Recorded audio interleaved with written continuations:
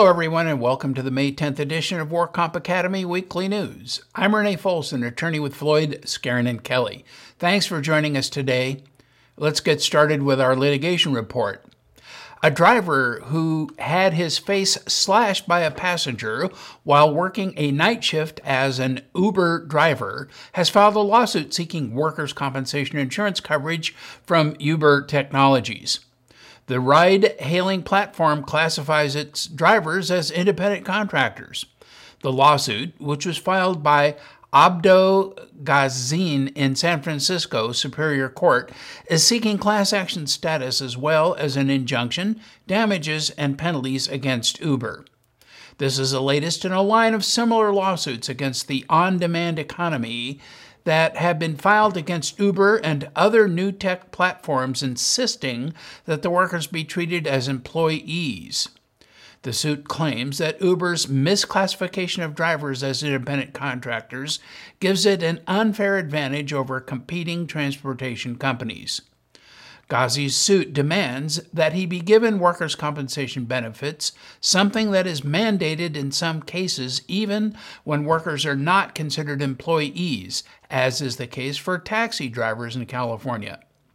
San Francisco taxi officials say workers' compensation coverage costs nearly $5,000 per cab per year, and they have long complained that it is unfair that taxi companies must provide drivers with workers' compensation coverage, while there is no similar requirement for drivers for Uber and similar on-demand platforms like Lyft and Sidecar.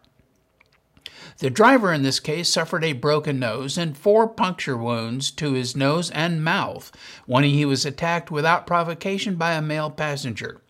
The perpetrator was later taken into custody after attempting to break into someone's house. He has been charged with 1 count of assault with force likely to cause great bodily injury, 1 count of battery with serious bodily injury, and 1 count of false imprisonment, and has entered a plea of not guilty. Ghazi's attacker was allegedly one of 3 people, including 2 men and a woman, who originally got into his car at about midnight. Ghazi was driving his Toyota Sienna and getting ride referrals through UberX service, which enables people using a smartphone application to drive for hire using their own vehicles. After dropping off 1 man and the woman, his remaining passenger suddenly leaped into the front seat and started punching Ghazi while pulling on his seatbelt so he could not escape. Ghazi was taken to a local hospital where he was stitched up, and he will need subsequent medical care. He was off work for nearly 2 months from both Uber and also from his day job as a custodian at a downtown building, and has since returned to both positions. Ghazi previously worked as a taxi driver at night, but when his earnings plummeted as a result of Uber's impact on the market, he switched in June 2014 to the Uber platform. His lawyers claim that just because you have an app, it does not change the employer-employee relationship. The Court of Appeal reviewed the evidence required to support restitution in a criminal case. Here's what happened in the case of People v. Gracie. While confined in state prison, Gray Bond Gracie punched nurse Andrew Jones in the face multiple times. Jones's various injuries prevented him from returning to work as a nurse. The Victims' Compensation and Government Claims Board awarded Jones over $28,000 for lost overtime pay not covered by workers' comp benefits. Gracie pleaded no contest to an assault pursuant to an agreement that he would receive a low-term 2-year sentence and be required to pay restitution to the Victims' Compensation and Government Claims Board. Thus, the court ordered him to pay restitution of the $28,000 for lost overtime wages. But Gracie appealed the restitution order, and the Court of Appeal affirmed in the unpublished case of People v. Gracie. Gracie contended on appeal that the trial court abused its discretion by not requiring the prosecution to authenticate by live testimony the underpinnings of the restitution claim. During the restitution proceeding, the prosecutor provided the court with a copy of an employment verification form, which showed that Jones had earned approximately $1,900 of overtime wages per month. This documentation was used by the board to pay the $28,000 of overtime wages for a period of approximately 15 months. Gracie offered no evidence at the restitution hearing. Thus, the court held that pursuant to the government code, the amount of assistance provided shall be presumed to be a direct result of the defendant's criminal conduct and shall be included in the amount of the restitution ordered. The standard of proof at a restitution hearing is by a preponderance of the evidence, not proof beyond a reasonable doubt. When there is a factual and rational basis for the amount of restitution ordered by the trial court, no abuse of discretion will be found by the reviewing court. Here, the prosecution made a prima facie showing of Jones's loss by presenting documentary evidence. It was reasonable to assume that Jones would have continued to work the same overtime hours per month had he not suffered injuries as a result of appellant's assault. A prima facie case having been made, appellant was free to produce contrary evidence. He did not do so. The court did not abuse its discretion in ordering appellant to pay the board the sum it paid to Jones. And in regulatory news, SB 863 requires the administrative director to establish a fee schedule for home health services. Home health services range from skilled nurses and therapy services provided by home health agencies to unskilled personal care or chore services that may be provided by personal care aides. The 2015 RAND study on home health care for California injured workers identified options for a single fee schedule that would cover the full range of home health services. Following the RAND study, the DWC has posted draft home healthcare fee schedule regulations on its forum. Under the proposed regulations, home healthcare services are subject to the utilization review and independent medical review processes set forth in the Labor Code. An in-home assessment of the injured worker's need for home health care shall be performed by a qualified registered nurse, physical therapist, or occupational therapist employed by a home health care agency.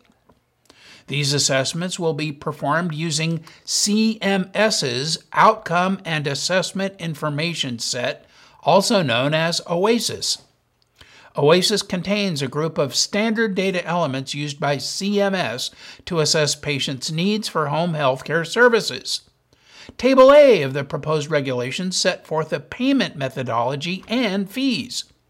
The lowest hourly rates is for chore services and homemaker services NOS, which pays $13.60 per hour. A home health aide or certified nurse assistant is to be paid $17.10 per hour, and attendant care services show an hourly rate of $17.48 an hour. The draft regulations are posted on the DWC forum for public comment. And new copy service fee regulations become effective on July 1. The new copy service fee is a flat $180 fee for a set of records from a single custodian. By reducing the items and services that can be separately billed, regulators expect fewer disputes and prompter payments. If there are disagreements about a copy service bill, the disputes can now be handled through independent bill review instead of the more time-consuming and costly lien process. The flat fee of $180 covers records of 500 pages and under and includes mileage, postage, delivery, phone calls, page numbering, witness fees, release of information fees, and subpoena preparation. Separate charges are allocated for cancellations, certificates of no records, for records obtained from EDD and WCIRB, and for additional sets of records. For copies above 500 pages, an additional 10 cents a page is allowed. Bills for copy services must include provider tax ID numbers, professional photocopier numbers, and claim numbers, and may include newly created billing codes. DWC fees for transcripts will no longer be estimated.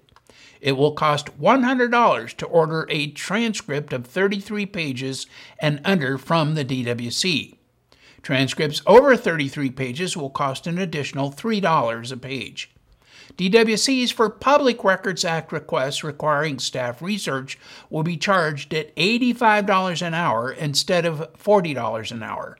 And the DWC can dispose of paper adjudication documents after 20 years. Although the fee regulations become effective on July 1, claim administrators should be aware that photocopiers are already regulated by statutes in California. A professional photocopier is defined and regulated by the Business and Professions Code.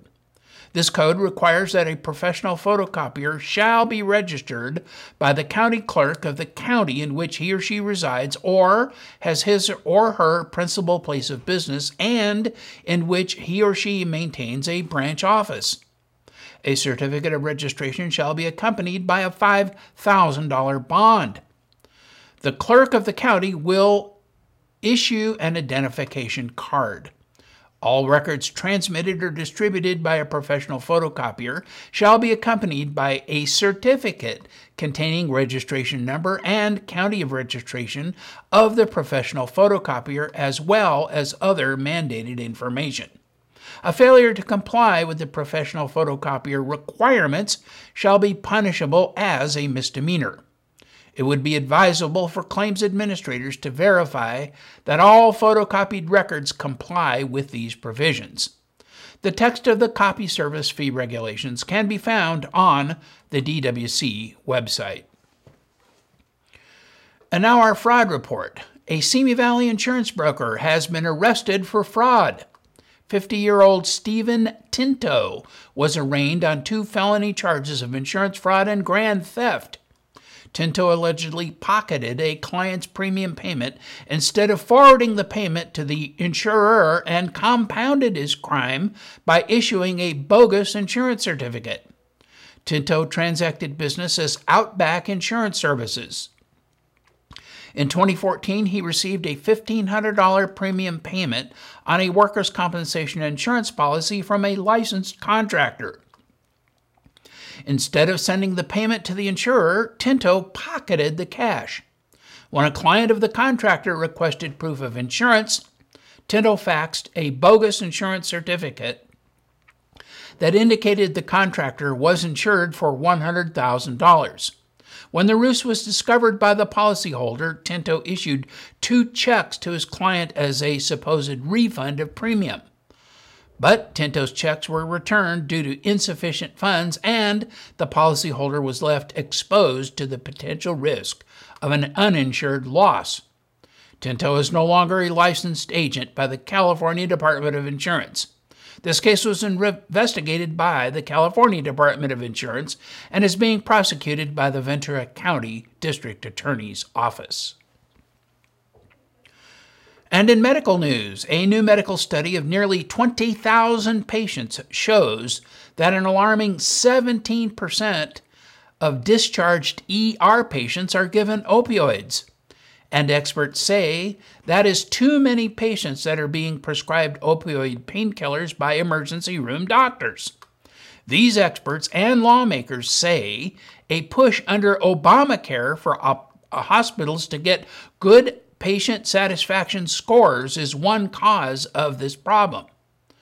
The Centers for Disease Control and Prevention says that America is in the midst of an opioid epidemic. Painkillers killed more than 16,000 people in 2013. A huge part of the problem is the prescribing of painkillers, which quadrupled from 1999 to 2013. And according to the new study published in the Annals of Emergency Medicine, emergency room prescriptions are part of this trend. Patients with back pain got the most opioids, followed by those with abdominal pain. The majority of prescriptions had small pill counts and almost exclusively immediate-release formulations. Oxycodone, the active ingredient in OxyContin, was the most prescribed at 52%. Doctors may feel pressured by hospital administrators to prescribe opioids because it may lead to a better score on the patient satisfaction survey. A program created by Obamacare tied extra funding to high scores on the survey.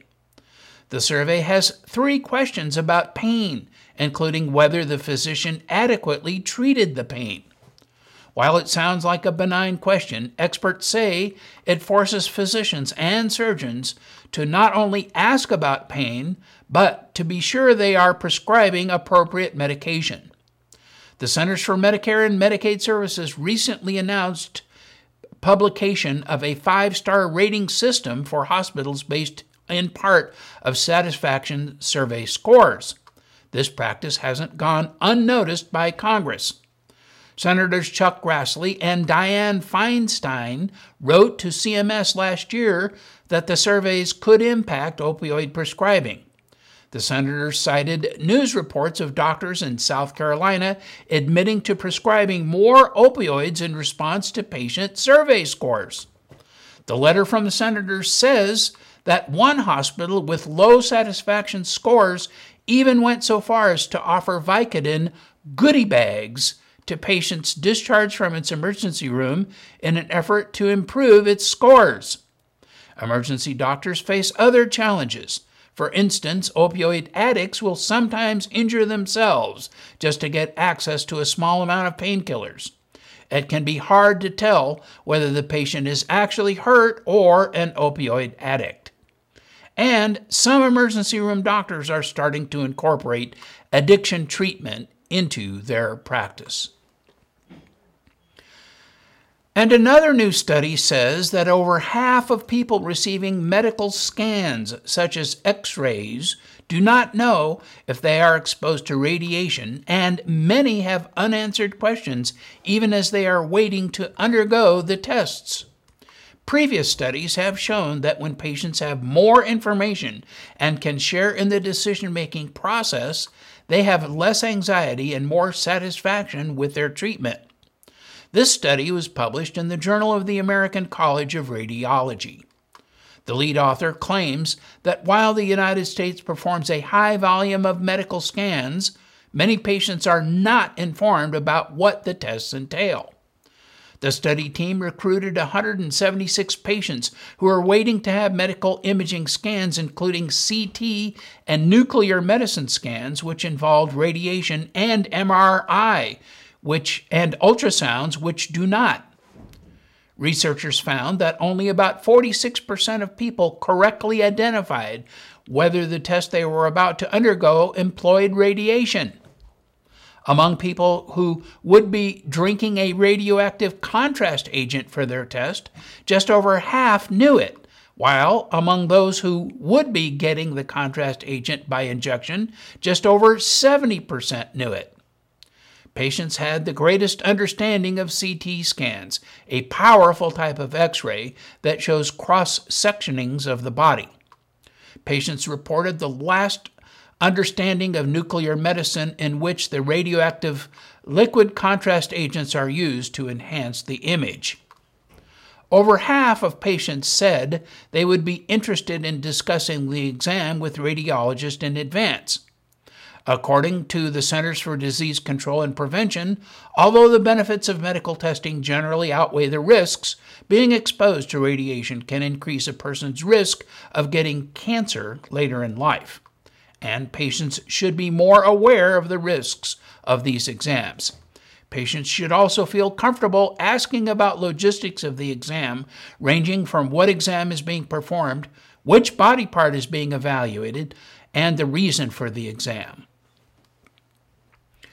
And in other news, the California Coalition on Workers' Compensation 13th Annual Educational Conference is set for July 22nd through 24th. This will be 3 days of idea generation, education, and unparalleled networking opportunities, enhanced by the thrills and excitement of Disneyland. At the CCWC conference, you'll find participants from the areas of human resources, health and safety, risk management, and claims, as well as medical professionals and service providers. Among the many speakers over the three-day event will be David Lanier, the Secretary of the California Labor and Workforce Development Agency, and Christine Baker, the Director of the Department of Industrial Relations. The two will provide an update on the implementation of SB 863 and discuss other issues that are relevant to workers' compensation stakeholders. They will also present a review of 2015 bills that affect the industry, offering information regarding the positions that the CWC has taken on them. Alfonso J. Maurici, Commissioner of the Workers' Compensation Appeals Board, and a panel of experts will present a lively discussion among experts about workers' compensation differences in Northern and Southern California. They will go over the differences that so many refer to and why the discrepancies exist when legislation, regulations, and case law are the same for all. Minimum continuing legal education, MCLE credits are available to attorneys, and general continuing education credits are available to claims adjusters who attend the educational sessions. The California Coalition on Workers' Compensation is a member-driven alliance that has gained prominence for extensive industry knowledge and unwavering focus on advocacy and educational outreach. And that is all of our news and events for this week. Please check our website daily for news updates, past editions of our news, and much, much more. And remember, you can subscribe to our weekly news podcasts and special reports using your iPhone, iPad, iPod, or Android device by searching for the WorkComp Academy with your podcast software. Again, I'm Renee Foles, an attorney with Floyd, Skeren & Kelly. Thanks again for joining us today, and please drop by again next week for more news.